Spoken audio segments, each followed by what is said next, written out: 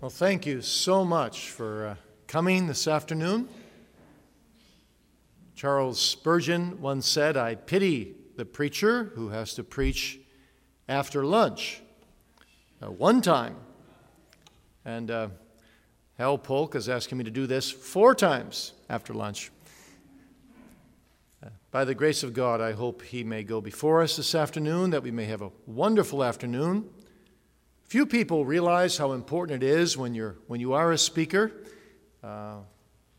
what kind of first impressions you receive when you come to a place. And putting me up in the Cole home and having lunch with Reverend Polk this noon, I can honestly say that on a scale of 1 to 10, this has begun for me at about level 11.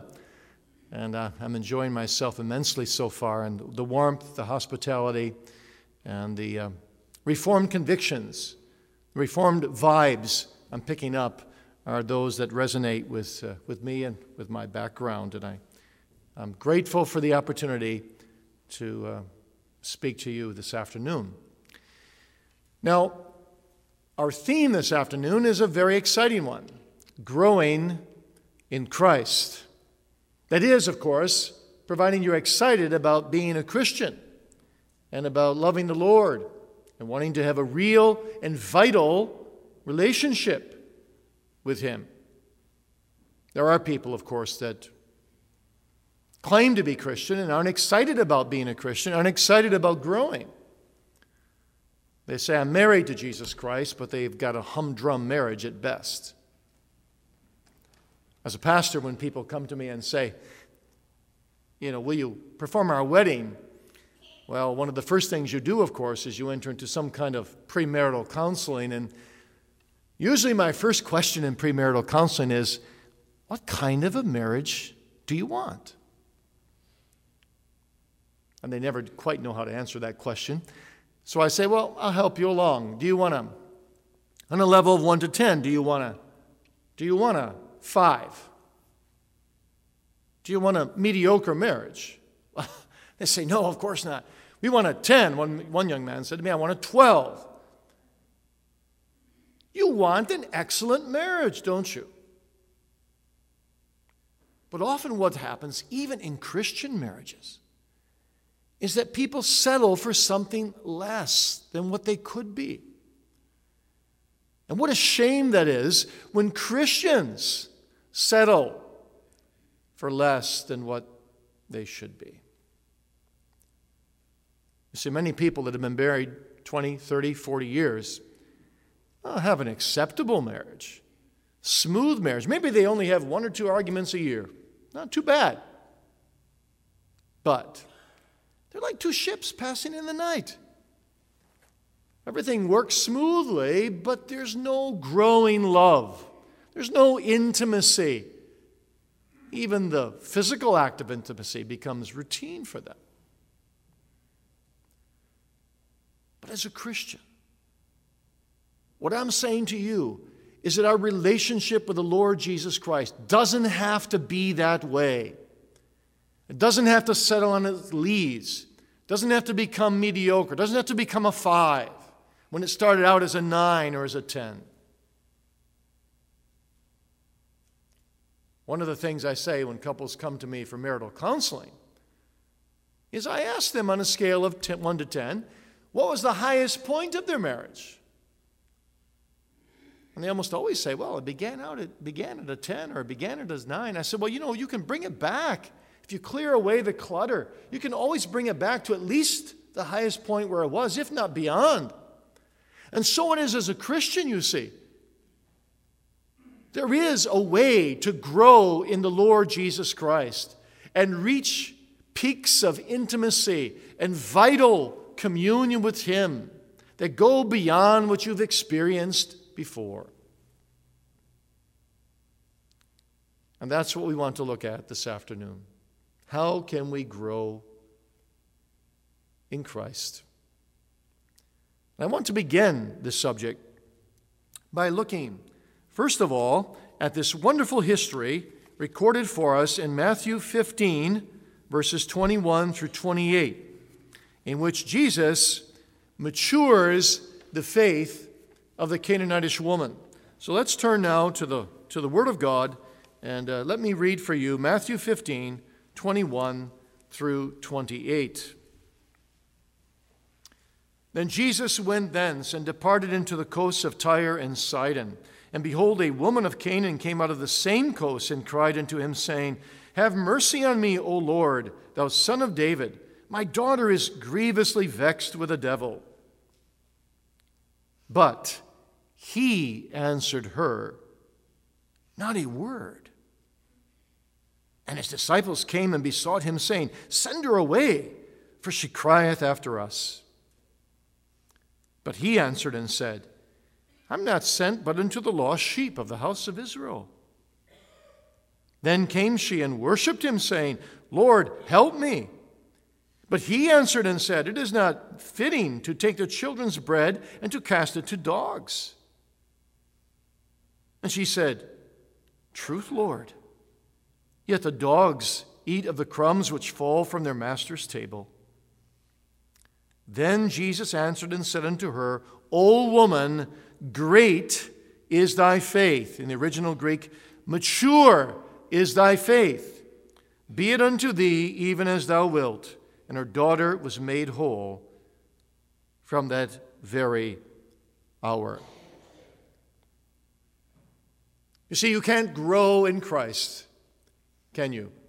Until you're mature in faith. That's part of the growing process, becoming mature. And Jesus says, this woman's faith is great, it's mature. So may God bless the reading of this word and the exposition of it to all of us this afternoon. This is what we want. Wouldn't it be wonderful if Jesus could look at you and say, mature is your faith? How did the woman get to that point? Well, Jesus taught her. How did Jesus teach her?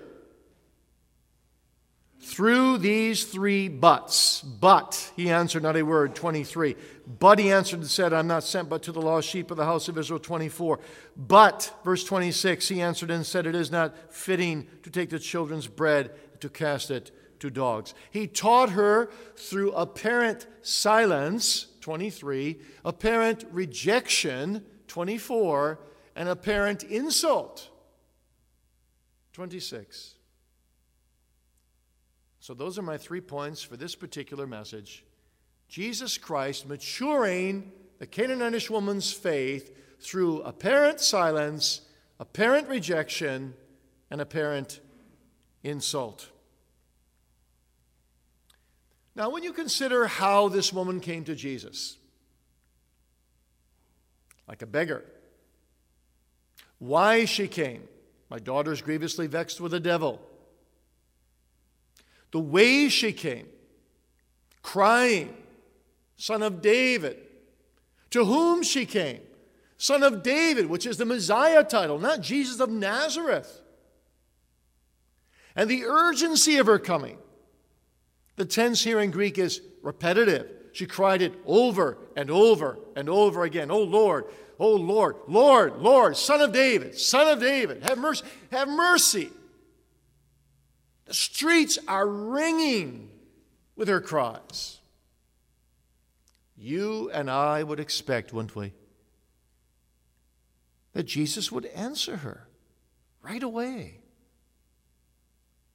But instead, we read this astonishing and confusing response, or shall I say lack of response from Jesus, verse 23a, but he answered her not one word.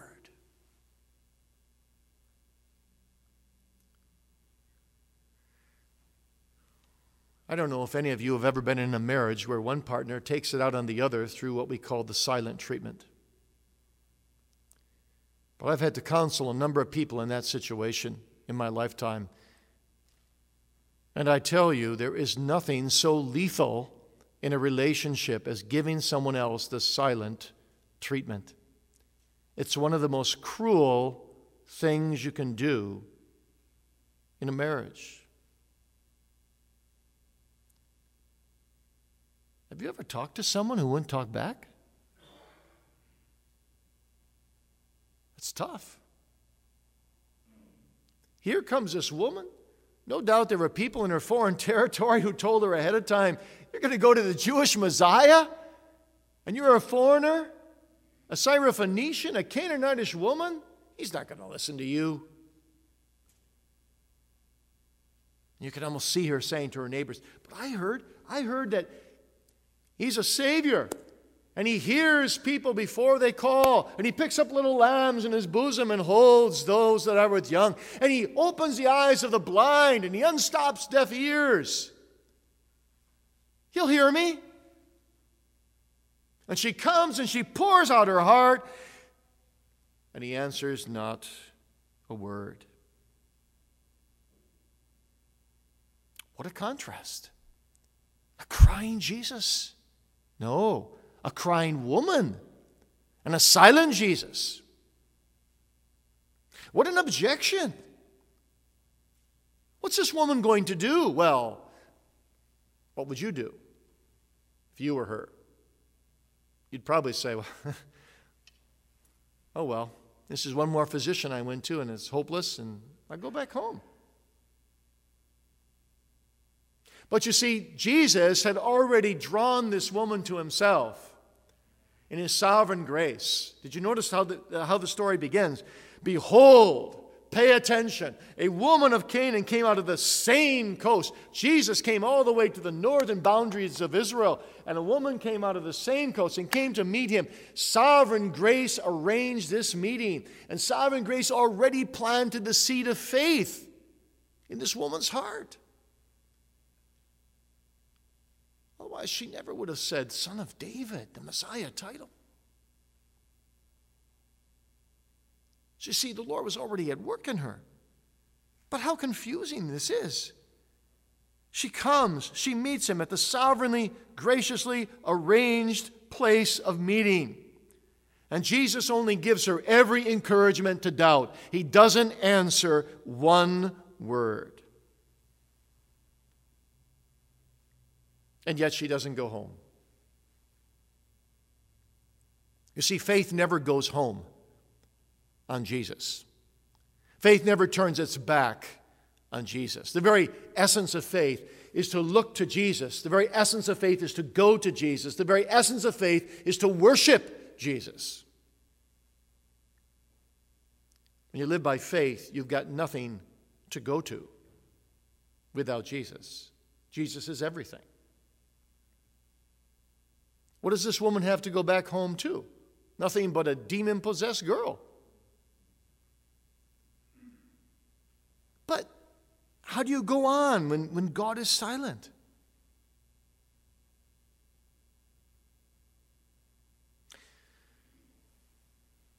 How many sermons have you heard in your life on the silence of God to believers?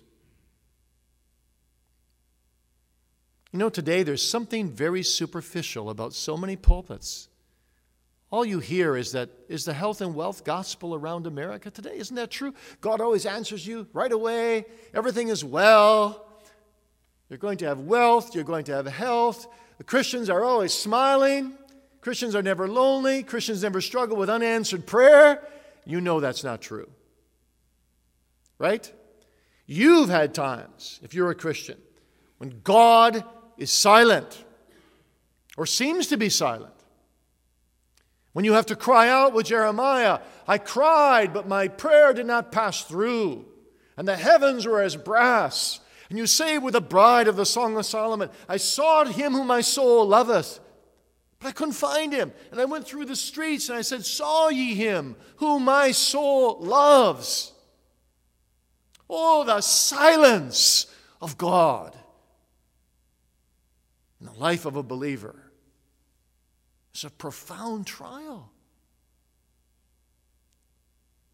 See, by nature, we don't really mind the silence of God too much as long as God gives us a decent job and decent spouse and decent kids and decent amount of clothing and a decent home and decent shelter and decent food. And, well, For the rest, God can keep his distance. But if you're a Christian, you can identify with the Scottish Covenanter Samuel Rutherford, who said, "The silence of God is hell on earth for the believer." Because you're not just looking for heaven. You're looking for relationship. You love God. When you love someone, silence is decimating and devastating. So you can identify, can't you? With David when he said, "Be not silent unto me, lest if thou be silent unto me, I become like them that go down into the pit." Hell for the believer. May I ask you that this afternoon? Has the silence of God ever become internally like hell for you?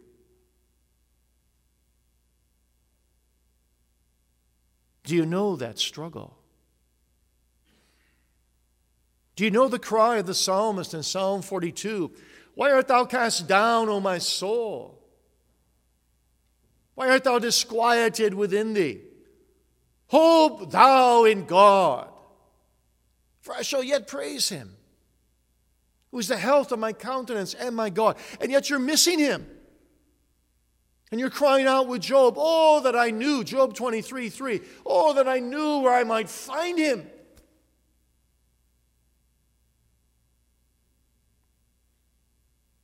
Martin Luther once was missing God. This was after he was saved and after the Reformation was in progress. It was in the early 1520s. And he was confessing to his wife that to expose a false church is easier than to build a true church. Things weren't going very well there for a while, and Luther was so discouraged, he said to his wife once when he left for work in the morning, "I'm afraid God is dead." And he came home that night, and his dear wife, whom he always called my dear Katie, was a very wise woman. She had all the shades drawn, like someone had died. And Luther saw that from a distance, and he burst open the door. He said, "Katie, who died?" "Well," she said, "this morning, you said, God." Well, God used that to break through for Luther, and he realized his foolishness. But the question still lingers on, doesn't it? Why would God ever be silent to a believer? Why is he silent to you? Many times. Well, of course, we never know all the reasons why God does what he does. So this is a tough question, because you see, you and I can focus only on one or two things at a time. If we're male, we can probably only focus on one thing at a time. If we're female, maybe half a dozen. But, you know, there's 1,000 pieces in the jigsaw puzzle of our lives. And God can focus on all 1,000 at once. He knows past, present, future. He knows all contingencies. God is omniscient. And he knows what he's doing for reasons far beyond our comprehension. Martin Luther said more than half of true religion is just simply letting God be God. Being content that we don't know all the reasons why God does what he does. But I can tell you two pieces in this jigsaw puzzle.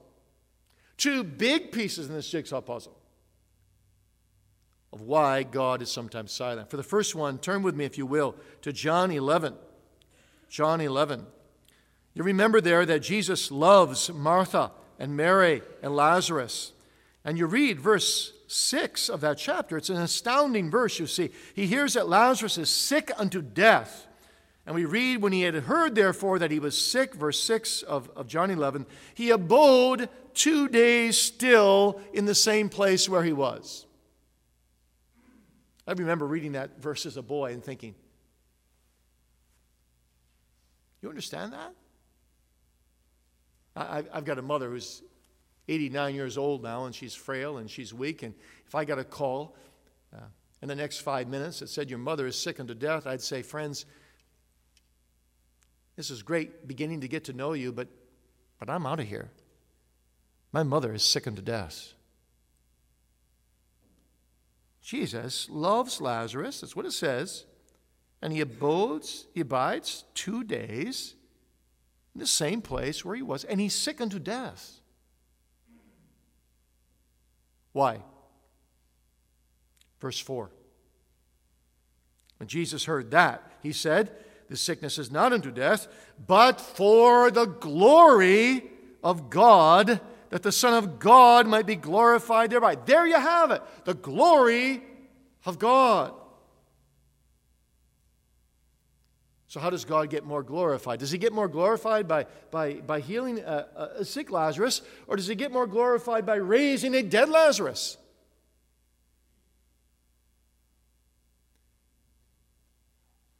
That's a rhetorical question. But translate it into your life. How does God get more glorified? By answering all your prayers right away every time you first cry out? Or by often waiting? Maybe until some of your prayers, the fire of your prayers is gone and there's only the ashes left. And then from the ashes of your forlorn hope, God suddenly answers your prayer so that he gets all the glory. Isn't that what he often does?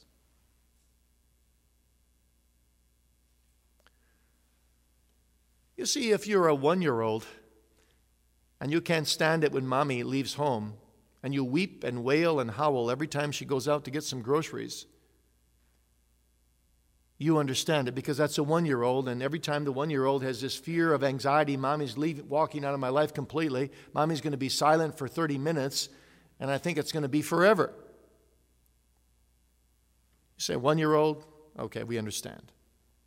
What would you think of a 10-year-old who wept and wailed and howled every time his mother went to get the groceries? You say, something's wrong with that child.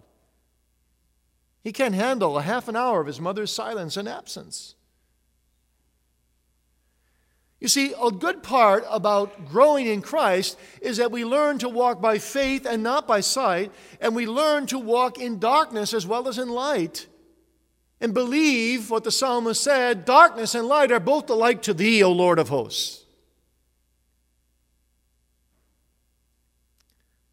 And so God is often silent to us to get glory for himself. That's number one. And number two, to mature and to refine our faith.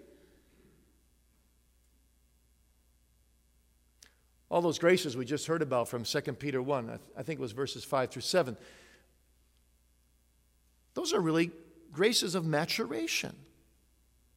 Cornelius Burgess, by the way, the clerk of the Westminster Assembly in the 1640s, wrote an entire book on those 3 verses and said, this is a description of the mature Christian. Basically what he said. And so what God often does is through his silences, he matures our faith. And we grow in Christ. Well, how does he do that? Well, Peter says he silently strengthens us with strength in the inner soul. As he seems to push us away with one hand in his silence, he's actually inwardly by his Spirit drawing us with the other hand to learn to trust in him in times of darkness and need and sorrow. Let's look at it this way. What would your life be like if you never had any troubles? Never had any silences? Never faced any afflictions? Everything always went your way? How helpful could you be to other people? How spoiled would you be in the kingdom of God? You'd be spoiled brats. That's what you'd be. I would be too. We need affliction. We need silence. You know, there's once a musician, and someone asked him, what's so special about you playing Beethoven's music compared to this other orchestra that was being guided by another musician or another director? And this director said, he was being honest, he said, it's the silences between the music. Life is like that. We need pauses. We need silences. We need times of reflection to mature. All of life is like that. I'm a book publisher as well as a pastor. I love books. God used books in my life more than anything else, quite frankly. And I'm always publishing books, 2, 3 a month. And I love it. But, you know, as a publisher, you look at a page, and some publishers try to get as much on a page as possible, and it saves a little bit of cost. But I look at it and say, oh, no, there's got to be some white space on a page to make the page attractive. And you know, see, when God grows our lives, He gives us some white space. He gives us some pauses. He gives us some silences to think, to meditate, to reflect, to mature. He brings us through tunnels. It's not all sunshine in the Christian life. When I was 9 years old, my dad took just me. Oh, it was great. Just me, none of my brothers and sisters, all the way from Kalamazoo, Michigan to Hoboken, New Jersey to pick up my grandpa who was sailing across the Atlantic Ocean. Those are the days when they didn't fly across. They sailed across, or took an ocean liner rather, for 4 weeks. It was a big event. I got to go with my dad, and we're going along through the Pennsylvania Appalachian Mountains, and all of a sudden we were in one of these huge tunnels. And you know what it's like. It's a long tunnel. And I said to my dad, he gave me no warning. I said, is this tunnel ever going to end? It's dark in here, Dad. Oh, yeah, don't worry, son, don't worry. It'll end. And when you come to the end, you know, you're going to see a little pinprick of light, and it's going to get bigger and bigger and bigger, and we're going to break out into the sunshine again. It was great. We did it. 10 minutes later, we're in another tunnel. And then 10 minutes later, another tunnel. Later on, I reflected back. I said, you know, that's like the Christian life. God brings us through tunnels into sunshine and back into tunnels. And you know, when we go in these tunnels of darkness, it's hard. It's tough. Paul, or the author to the Hebrews, acknowledges that in Hebrews 12. But you see, though affliction for the present always seems to be grievous and not joyous, especially the affliction of silence, nevertheless, afterward, it yields the peaceable fruit of righteousness to those who are exercised thereby. And so that somehow, when I come out of that tunnel, my faith is not weaker, but my faith is stronger. And I can't explain to you exactly how the Holy Spirit does that. All I know is that the Holy Spirit is working in us while we're in the tunnel, so that when we come out, we learn to trust God. And as God brings us out of tunnel after tunnel after tunnel after tunnel, we learn to trust Him in His silences, in His white space. We learn to trust Him in everything. We learn more and more to let God be God. We learn to grow in the Lord Jesus Christ through apparent silence. But then secondly, there's this apparent rejection. The disciples reject this woman roundly, don't they? The disciples came, verse 23, and besought Him, saying, send her away, for she cries after us. They had just come up from Jerusalem, where they were being hounded by people, and they were trying to arrest Jesus because of all the noise and tumult. And now they're at the very northern border of Israel, and the disciples say, oh no, we're going into it again. We're going to end up in prison. Get rid of this woman. Well, of course, they were totally wrong. They had three big mistakes here. First, they were being selfish. They said, she cries after us, and we want to be spared. Secondly, they were being indifferent. They weren't caring for the soul of this woman or her poor daughter. And thirdly, they were being proud. They said, she cries after us. She wasn't crying after them. She was crying after Jesus.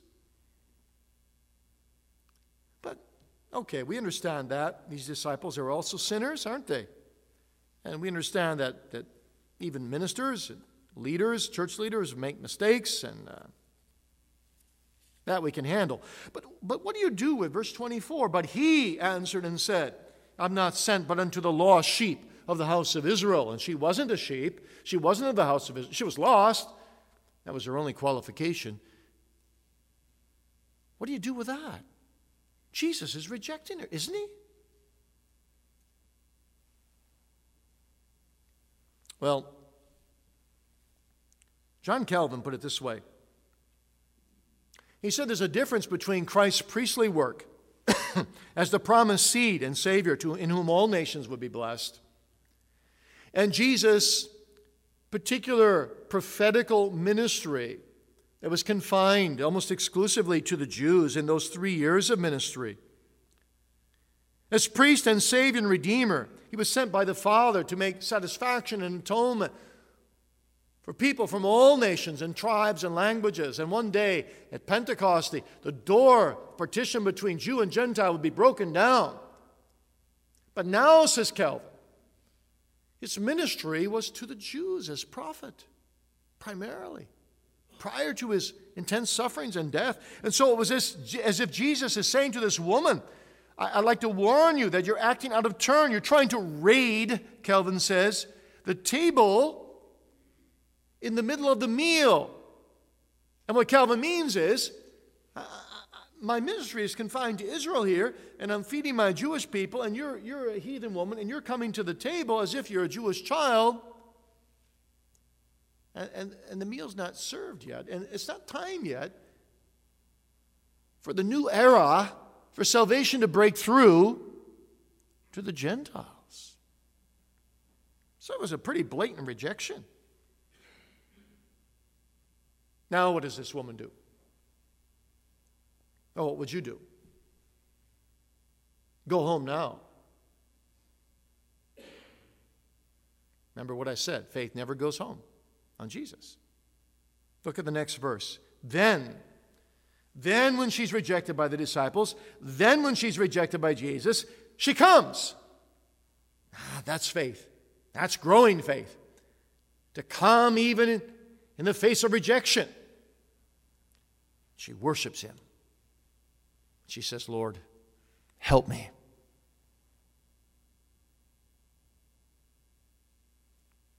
I was sitting over in the UK somewhere in a park in between two addresses some months ago.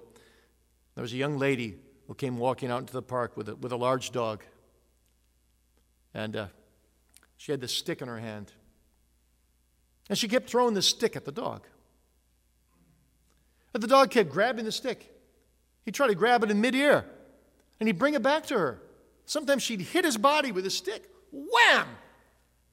And he'd pick it up and he'd bring it back to her. The dog wouldn't go away. And that's what faith does with the Lord. Even when he strikes us with his rod, we come back, don't we? Then came she. And she worshiped him. She came closer in the midst of rejection. And she worshiped him. Worship is a wonderful word. It comes from two Greek words, pros, which means towards, and kineo means to kiss towards. It means all my affections, my mind, my heart, my will, my affections, everything in me goes out to the object of worship. When she's rejected, she's kicked out the front door, she comes back in the back door, as it were, and she falls at Jesus and she says, Lord, help me. She worships him. And this prayer is so nice too, isn't it? I just love this prayer. It's a wonderful prayer to teach to your children. So here's the simplest prayer. You can teach a 2-year-old this prayer. Lord, help me. And really, there's everything in this prayer, isn't it? I like to compare it to a little chain links in a necklace. You know how the one link links into the next one. And the word Lord really goes up to the heaven of heavens, doesn't it? And the word me goes down into the hellishness of my own sinfulness. And the word help is the interconnecting link. The top of the word help goes into the word Lord. The bottom of the word help goes into the word me. Lord, help me. And Jesus is, of course, help. Thou hast laid help upon one who is mighty, the Bible says. It's Jesus. He's the mediator. And he has a link both with God and man because he is both God and man. John Bunyan has a wonderful part in his classic. I hope you've all read The Pilgrim's Progress. If you haven't, do. But as Christian comes out of the Slough of Despond, remember there's a man who helps him out. And the man's name is Help. And in one of the issues of Pilgrim's Progress, in the margin it says, help is Jesus. Lord, help me. You see how her prayer has been simplified. Did you notice there's not a word in her second prayer about her daughter? Isn't that interesting? How many parents here are absolutely perfect parents and never need the Lord in your parenting? Only perfect parents I know are ones who haven't had kids yet. Why does God give us kids? Well, many reasons, but could one reason be to keep us needy, keep us close to Himself, keep us dependent? Has it ever struck you that every time it seems that Jesus has a parent bring a child to Him, that Jesus first deals with the soul needs of the parent before He deals with the child? Remember the father, the demoniac in Mark 9? Lord, if thou canst do anything, help this boy. If you can believe, anything is possible to him that believeth. Whoa, suddenly it's this man who's in the spotlight, not the boy. Lord, tears, I believe, help thou mine unbelief. Here too, you see, he's dealing with the mother. So her prayer is reduced, you see. No longer is it Son of David, the Messiah title for the Jews, but it's Lord, Lord of heaven and earth. And now it's no longer help my daughter, help me. What is Jesus doing? He's maturing her through apparent rejection. That's what He's doing. And doesn't the Lord do that with you as well? When you get rejected by men, or it seems that God is pushing away your vision or your plans or your desires, and you're confused, you so badly want your son to serve the Lord, and lo and behold, he's 19 years old and he's a prodigal and he's left the church altogether.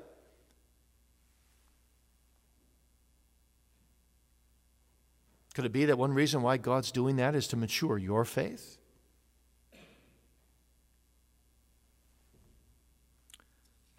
Lord, help me. Some of our best prayers, friends, are our simplest and our shortest. Isn't this what we see in the book of Nehemiah? When he comes in trouble, when he's rejected on every side and criticized and maligned, he starts up these little prayers to God. Lord, help me.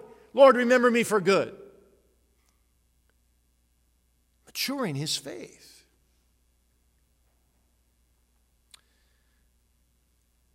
There's a third test. There's a final test that Jesus brings this woman through as He matures her faith. Notice verse 26.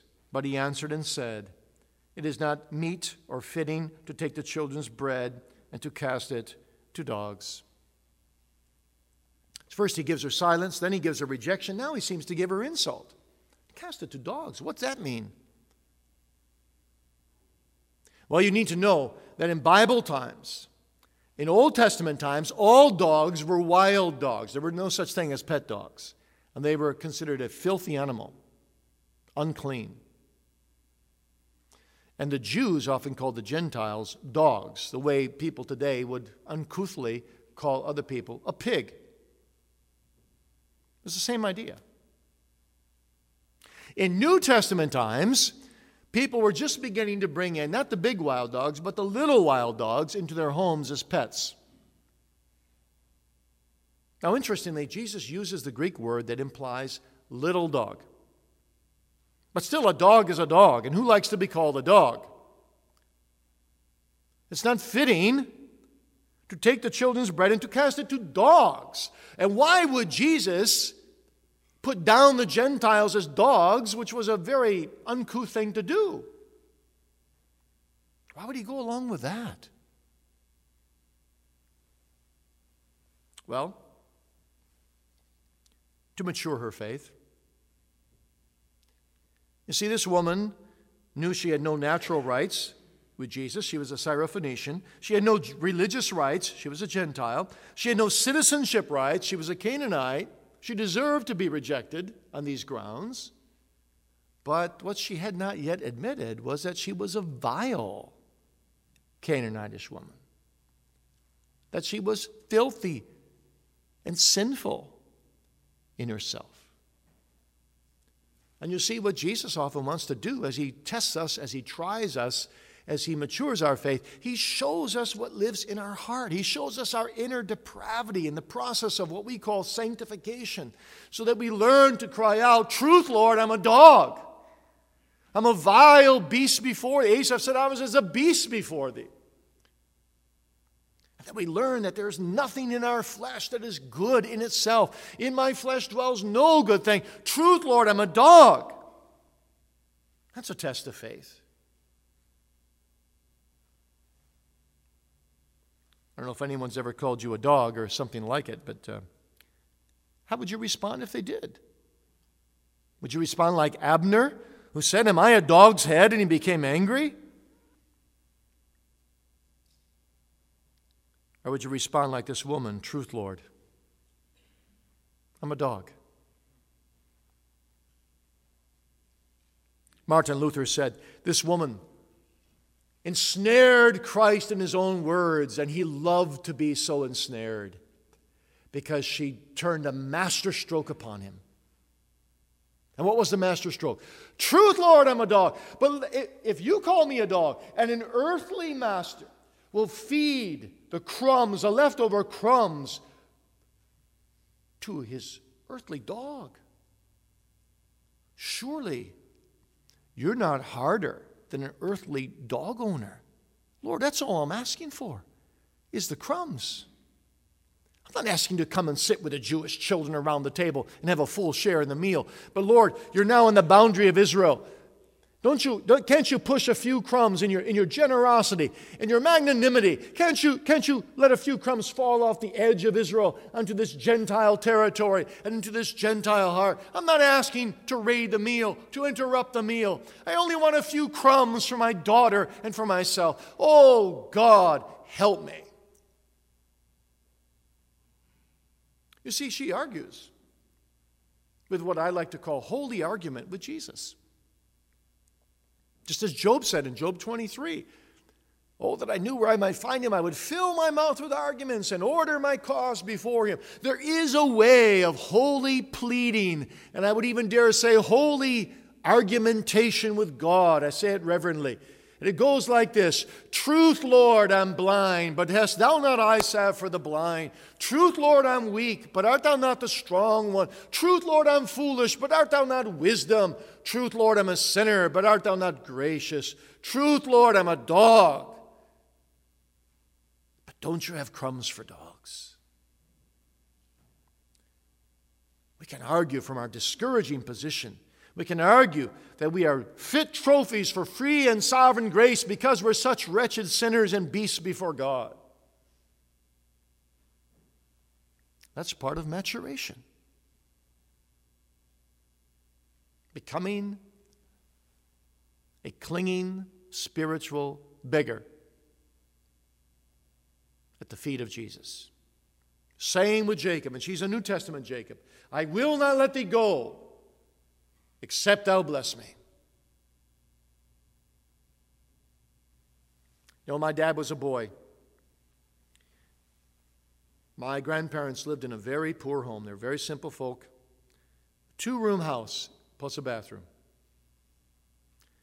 And they lived just in front of some train tracks, and beggars would often get it off the train after the train stopped, and they'd come to the front door. And one day a beggar came to the front door. My dad was 9 years old, answered the door, and the beggar said, "I need a sandwich."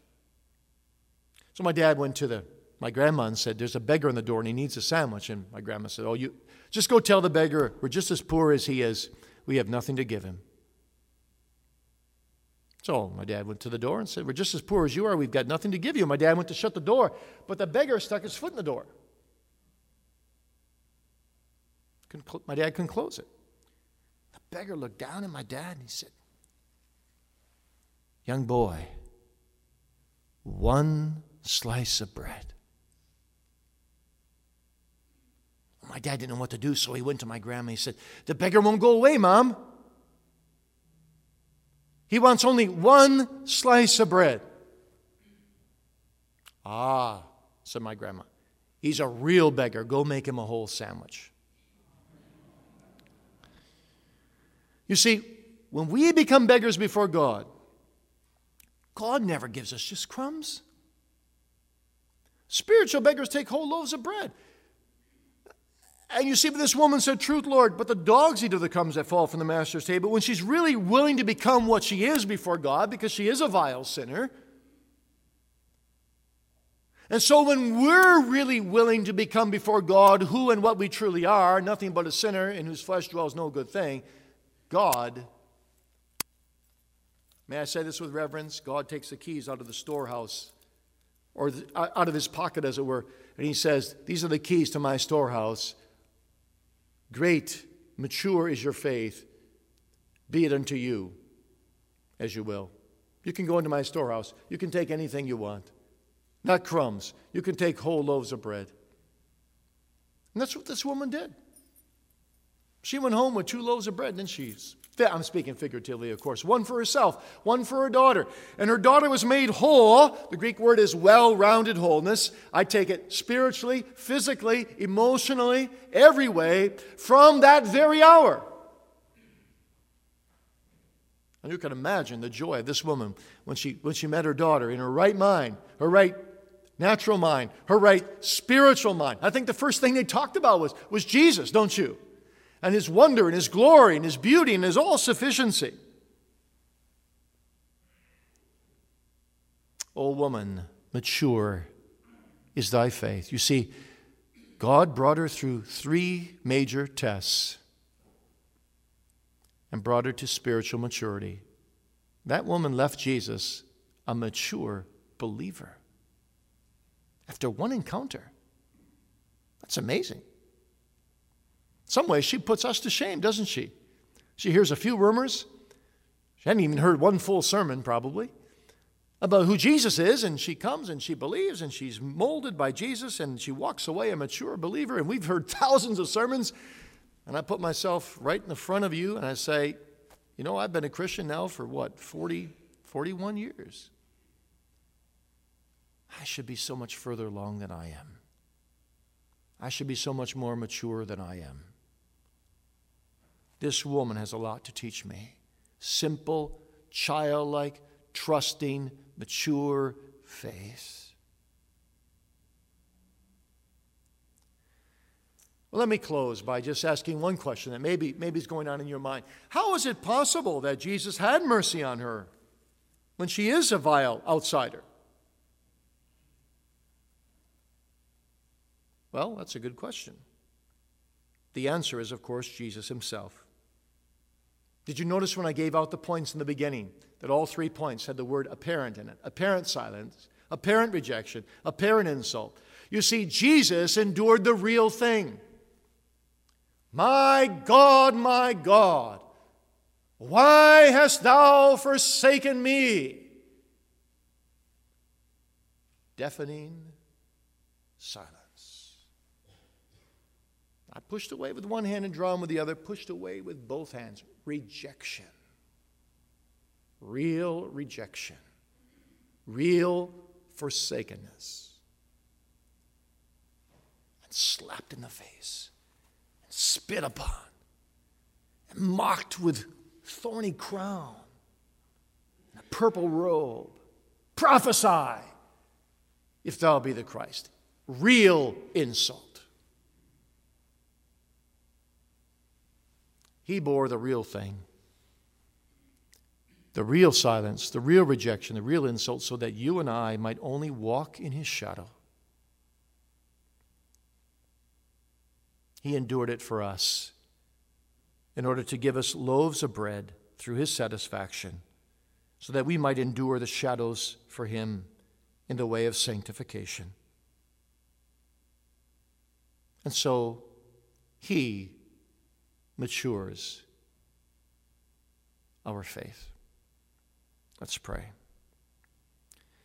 Great God of heaven, we pray that thou wilt mature our faith through our every trial, our every apparent silence and apparent rejection and apparent insult, so that we might be more conformed to Jesus.